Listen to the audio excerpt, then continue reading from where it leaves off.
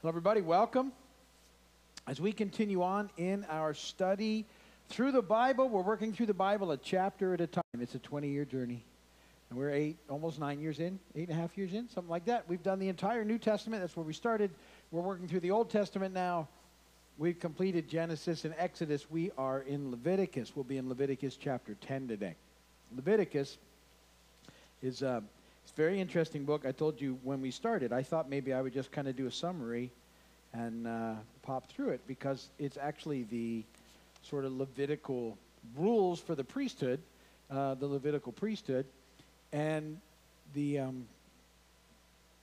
have a much better priesthood now in Christ. So the Levitical priesthood is no longer in effect because we have Jesus as our high priest. And yet, as I started to study it, the reality is that the book of Leviticus is quoted 100 times or so in the New Testament. So it's kind of hard just to skip over and say it didn't matter. Apparently it matters quite a bit. So the idea behind Leviticus, when you look at it, is to try and take from it how you can apply what's going on into your life today. And primarily, it should really make you thankful for Jesus.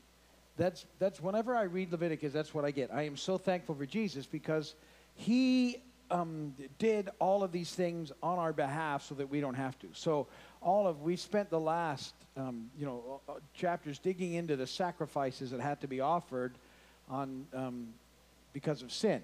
And there was a guilt offering, and there was a sin offering, and there was a thanks offering, and there was there's numerous offerings to deal with the separation from God. And we are blessed because for us, Jesus has dealt with that. For all who believe, Jesus has been the perfect sacrifice and the perfect offering. And he's made a way for us to be reconciled to God and for atonement to take place. And for all the things that we have in Christ, he's taken care of. And so our whole part on that is responding to what he's done and understanding the good news of what he's done, that he went to the cross willingly on our behalf. And there he gave his life for us, a perfect sacrifice, a sinless sacrifice. He died there, and he shed his blood for us. And then he defeated death, and he rose again. And that in him now we can be reconciled to God. And we've been talking about that on as well on the weekends, often, justification and what that means. But what we have in that is the fact that we deserved the judgment of God because of our sin, but Jesus takes it on our behalf. And what's happening in Leviticus up until this point is they are making these sacrifices for sin, and they are sort of pointing at Jesus. That's they're substitutionary, just like Jesus is, because he's coming.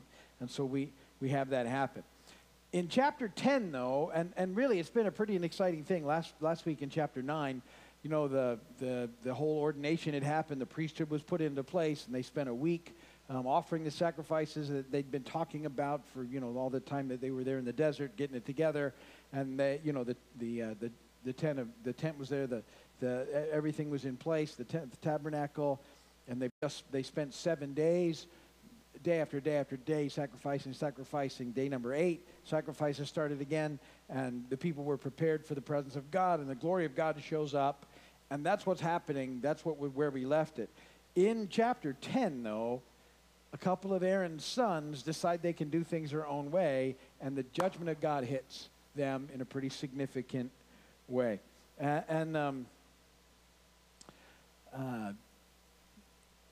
See, the reality is, and culturally, people don't like to deal with or think about the fact that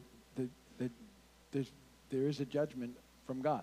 Like I said, as believers, we escape it because of the cross. But the wages of sin is death, and that's the judgment. And all of us deserve that, and yet, in Christ, we can have that lifted off of us, and he takes our death. But outside of that, this judgment still exists, and it's something that's happening out there. That's why we have to be aware of that, so that we feel motivated to preach good news and live lives, inviting lives to the world around us, because we know that there's an ultimate judgment of God. They don't get a pass. Nobody does.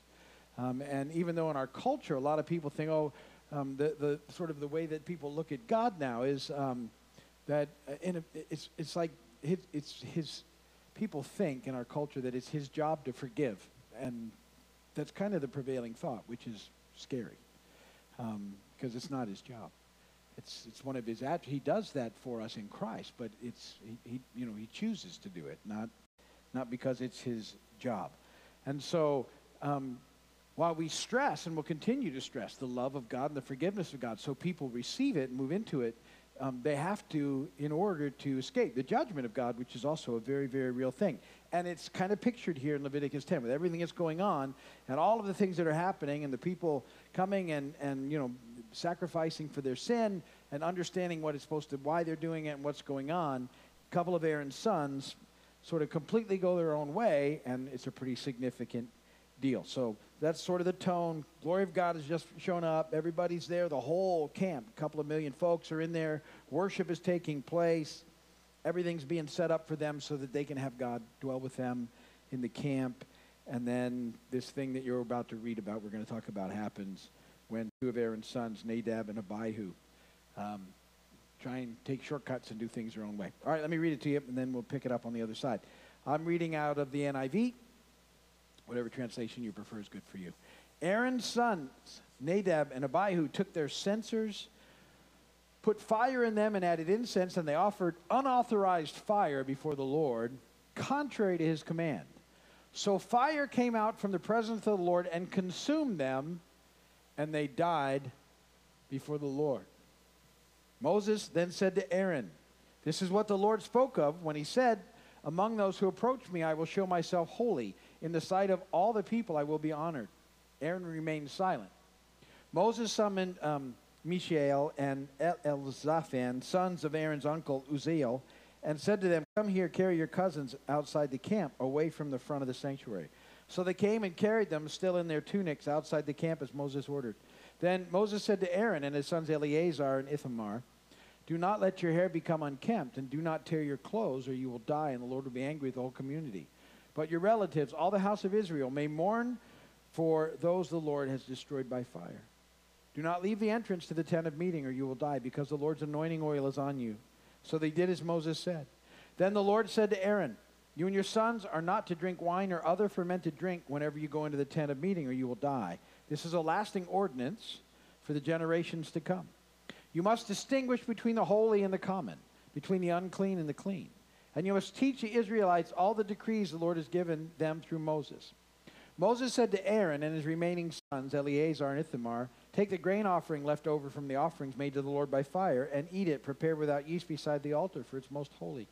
Eat it in a holy place, because it is your share and your son's share of the offering made to the Lord by fire, for so I've been commanded.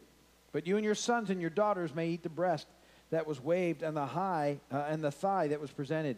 Eat them in a ceremonially clean place, for they've been given to you and your children as your share of the Israelites' fellowship offerings. The thigh that was presented and the breast that was waved must be brought with the fat portions of the offerings made by fire, to be waved before the Lord, a wave offering. This will be the regular share for you and your children, as the Lord has commanded." When Moses inquired about the goat of the sin offering and found that it had been burned up, he was angry with Eleazar and Ithamar, Aaron's remaining sons, and asked, "Why didn't you eat the sin offering in the sanctuary area? It is most holy. It was given to you to take away the guilt of the community by making atonement for them before the Lord. Since its blood was not taken into the holy place, you should have eaten the goat in the sanctuary area as I commanded." Aaron replied to Moses, "Today they sacrifice their sin offering and their burnt offering before the Lord. But such things as this have happened to me. Would the Lord have been pleased if I had eaten the sin offering today?" When Moses heard this, he was satisfied. Blessed be the word of the Lord. So, again, as I said, when you read Leviticus, one of the things you should always come away with is how thankful you are for Jesus, because of the way things are now instead of the way things once were. All right? Because we have, we've already studied Hebrews, the perfect sacrifice and the priesthood in Christ that replaced the Levitical priesthood. And so, he was the perfect once and for all sacrifice for all sin and guilt. But this is still a picture of what happens outside of that whole realm. And so what's happening? What did Aaron's sons do that was so terrible, and what was going on, and what was the process? So what happened was they took their fire sort of pans, and they put hot coals onto the altar, which they were supposed to do. They took it from not the right source. And apparently what they did was they took it from a convenient place instead of the place they were supposed to do it. So it was easier. It was a shortcut. And they decided, who cares? We're going to take a shortcut. And so they took these hot coals from somewhere they shouldn't, and they placed them on the altar of incense, and that was the problem. They offered, it said, a strange, unauthorized fire to the Lord. And so they were. The picture is instead of doing the things the way God has said, they've decided they can look at the bigger picture, and they know better than God, and they can do it their own. Anybody ever do that? Hello. That's what sin is, right? We've all done that. So it's the same sort of picture. And God had insisted that the fiery coals come from the altar of burnt offering, never from any source. And that was in Leviticus 16:12. And he shall take a censer full of burning coals of fire from off the altar before the Lord, and his hands full of sweet incense, beaten small, and bring it within the veil.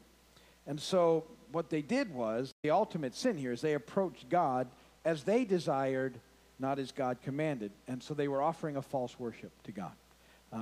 It was a self-made worship, a worship that, in effect, they made and created in their own minds, a self-righteous type worship. I'm going to connect the dots for you in a minute.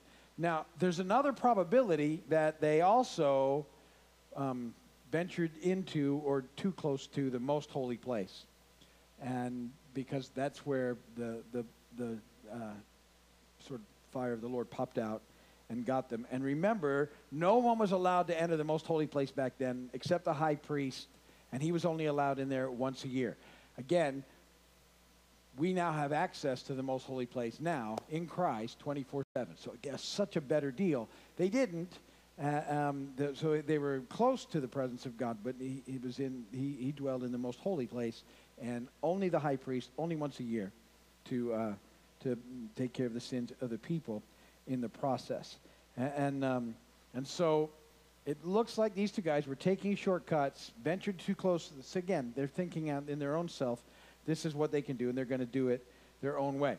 So what we have to remember is that God has revealed to us through his word and through Christ the way that we're to approach him, the way that we're to have relationship with him.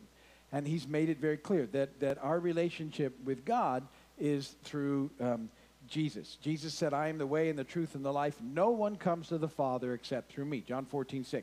Jesus said it. That's revealed to us. That's how we're to approach God. Culturally, a lot of people think now, oh, well, you can go to God however you feel like because he's God, and this is their thoughts on God, and so it doesn't matter. There's no prescribed way. There's no right way. We'll just go however we want, and all of that's false worship, and it's self-righteous worship, and it says that somehow we know better than God. That's the overriding issue that we have to deal with in the process. People outthink this, and they start to think things like, well, it doesn't really matter, and this is what God does, and this is what he's like, and so as long as you're a good person, and you're good, better, good, more good than bad, well, then you're okay. But that doesn't come from any revealed source. That's just sort of cultural thinking that's not based in anything. But the Scripture says differently, that our sin separated us from God, and all sin is a big deal. And all sin deserves judgment, and the judgment is harsh. It's death, because sin separates us from God. But God has made a way for us to be connected to him, and he's revealed it to us in his Son. And all these things are pointing in that direction all along the way. So God has revealed to us in Christ how we're to approach him, how we're to worship him, how we're to relate to him, and they just took it into their own hands to go their own way and do their own thing. That was the significant issue that happened, still a significant issue today. That lots of people think they can just go their own way and do their own thing, and that it's all going to be okay, but not going to work that way. All right, so that's the first few verses. Then in verses 4 through 11, so what then starts to get laid out for us is how we are to live this life with God in order to sort of avoid that kind of judgment. Now again, in Christ, he's done it for us because we're still a mess. But there's some things that we're supposed to do, and there's sort of 5 essentials that he talks to about the priesthood there, and in particular the priesthood. But remember, as I've been telling you the last few weeks, we are now the royal priesthood with Christ. And 1 Peter 2:9 says we're a royal priesthood, a holy nation. And so these things apply to us, and we have ministry, which is to help the lost come to know Jesus. And so he starts talking. So the first thing is that they're to protect against defilement, verses 4 and 5. And so what happens there is Aaron's not allowed to go and take care of his 2 sons because they weren't allowed to touch the dead because they would be defiled. And so Moses has to get a couple of the other relatives to take care of that, take them outside the camp, because they weren't allowed to, the priests weren't allowed to go near a corpse because the corpse, the death sort of symbolized defilement and uncleanness and corruption and decay, and so that was the issue. Big pictures of what's going on in the process. And so if when a priest did interact with a corpse, which would happen sometimes in family and stuff, they were then sort of not able to continue to perform their service before God until a period of time had elapsed. And so, and Moses, this was all brand new. And Aaron were still in place where they needed to be, and they needed to continue to serve in the temple. So we want to do what we can to live lives that please God. We call that here living by doing the very good. Some of you have been listening. Next right thing. We don't do it perfectly, but we've got Jesus, and that's a good thing. It's not an excuse. Remember, I always tell people it's not a get out of jail free thing. It's we want to do the next right thing. Sometimes we'll choose not to because we're not arrived yet. We're being sanctified, but it's not my desire. I'm not looking for loopholes, right? And that's the big deal. If you're still looking for loopholes, you need to do some business with the Lord, because we're not looking for loopholes. We want to do it right. Sometimes we'll still got some work to be done, but not looking for loopholes. Leviticus verses 6 and 7. Then they needed to show what we all need to do: devotion to God. So he told them, don't even go into the whole mourning process right now. Don't let your hair get unkempt. You're focused on what you're doing. There'll be a time for that at some other point in time. But they needed, in effect, to show as the representatives that they sort of agreed with God's judgment. And so, in effect, we knowing that God is that the lost are in trouble unless they don't know Jesus. I want to say that very carefully because I'm not a big.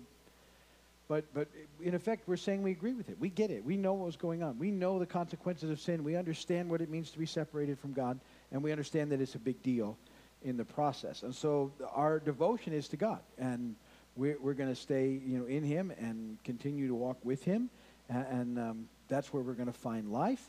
And so that's what they did. And a pretty big deal when you think about Aaron. He stood fast in the midst of what had just happened to 2 of his sons. He did, what he was called to do, and he completed his service for the Lord in the process. Now, verses 8 and 9 are kind of interesting because here's how the rest of the story looks. What it looks like is these 2 sons were drinking, and that's how they got into trouble. So, because you notice from then on, there no more. He says to the priest, no more fermented drink while you're on duty. So what it looks like is, if you read through the whole process, a weird thing to come up all of a sudden. These 2 sons were partying, took a big shortcut because they didn't feel like doing what they were supposed to do, got a little too close to the holy place in an inappropriate way, and that was that. So the admonition is, when you're in there, close to the presence of God, there's no reason for it anyway. Don't do it. Nothing better than the presence of God in our lives. And so, in the New Testament, it says, do not be, don't be stimulated with wine, but be stimulated by the Holy Spirit. We've got something better than any of that stuff anyway. So, and they were in the presence of something far better and still chose to go and do their own way. And so, this was something that they weren't to do. They weren't to perform the service while they were intoxicated. I'd say that's pretty good advice. I think it's wisdom. So that's what looks like's going on in there and why it's such a big issue. Verse 10, they were to live totally for the Lord again, and they were, as we are, we're supposed to live for him. And he then sets out a series of things that we should be able to discern as people that are living for God. We should be able to discern between right and wrong. We should know the difference. And here's the thing. Holy Spirit leading us, you know the difference between right and wrong. You just sometimes choose to do what's wrong. That's why I always say choose to do the next right thing. You know the difference.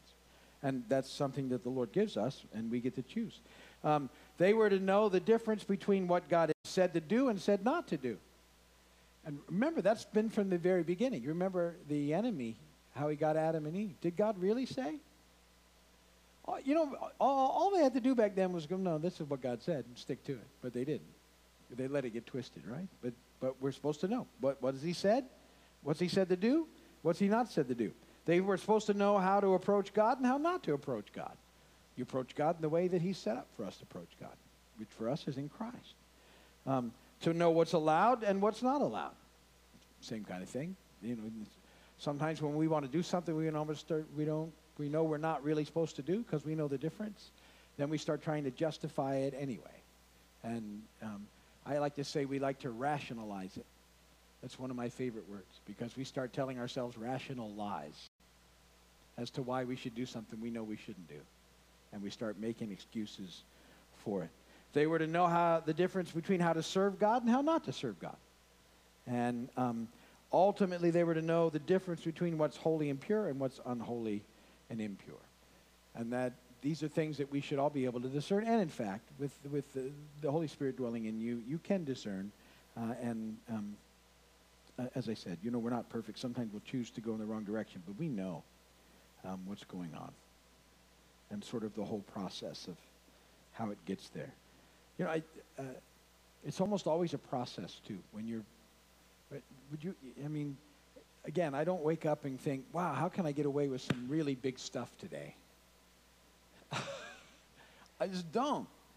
But it sort of sneaks up on you, and that's the whole thing. And then you kind of allow it, and maybe you think about it for a little bit instead of just cutting it off where you can. But God always makes a way out if you're listening. I love that about God. If you're working, he'll always help you if you ask. That's that famous prayer I taught you, right? Everybody knows the prayer? So you guys are so good. Help! You should all remember that one. It's one of my favorite prayers. That's awesome. Okay, you guys are good. You've been listening. With all these things, and we're going to talk about that this weekend, knowing the difference. A lot of that has to do with making sure we're taking time to read the Word and know what's in the book and know what he said and why he said it and what's there. A lot of people have a lot of things that they think are in the Bible that aren't in the Bible, and vice versa. And then you see some neat things happen. And so, fortunately, the grace of God pops up even in the midst of all this stuff going on. And so in verses 12 through 15, when you see Moses telling Aaron and his sons, go ahead, and this offering is still yours, partake of it. That was their deal, right? And he's saying that hasn't changed anything because of what's taking place with your two sons. I'm still going to take care of you. I'm going to care for you, and all the things are going to happen. So they got what was left of the grain offering, which was there. So it's God's way of saying, don't worry, that happened, but I'm not cutting you off or any of those things. And interestingly, too, in this where grace is being shown, it's one of the only times that we see God dealing directly with Aaron. And it's the only time in Leviticus. Otherwise, he's always talking through Moses to Aaron. Right to Aaron there. Good grace needs to sometimes, we need to hear it that way. So he's assuring Aaron that he's with him and that he's for him in the process, and even then giving to them part of the peace offering, which was then made time whenever that would come, and that would be a part of there as well. And so this whole thing hadn't changed their relationship with God as long as they stayed focused on him. And then verses 16 through 20, sort of the mercy of God or the tenderness of God, because this one offering that they were supposed to take and eat on behalf of the people, they didn't, and which was a pretty serious mistake by Aaron, but it wasn't like a willful rebellion. And so in his brokenness, in his process of dealing with that, he chose not to eat. And when he explained it like that, there was lots of mercy in the process. So, I like that even as we read about judgment, we read about mercy and we read about grace. Very, very cool that it's all there in the mix for us. And we find all that in Christ. And so that's very, very helpful in the process. And this is a picture of the tenderness of God. God wants people to be restored in relationship with him. That's the heart of God. For God so loved the world that he gave his only son, that whosoever believeth him shall not perish but have everlasting life. And in those whole verses it says that Jesus came not to condemn the world, but he came to save the world through him. That's the heart of God. The heart of God is for people to be reconciled. Sin that all of us have chosen has separated us, and sin has to be dealt with and judged, but God has made a way. And so you always have to remember that about God. He's made a way for everybody to be restored, but it's everybody's choice. Everybody's got a part in the process. People often say, well, how can a loving God, condemn people and judge people? And I always have to think of it this way, that God's made a way, everybody gets to choose, and ultimately what God does is he honors that choice. You either choose him or you choose not him, and he honors it. It's not, I'm sure that it breaks his heart for people that choose not to, but that was the choice that they had, that he made possible for them to have the choice. So that's kind of what's happening in Leviticus 10. I know it's hard stuff, Leviticus, but I think it really helps us know about how amazing Jesus is, and that's why that's important. We'll pick it up from there next week. If you're watching by video, thanks for doing that. Come and visit us when you can, and if you need prayer, go to the website. We'd be happy to pray for you. There's a prayer page. We will call it an evening right there.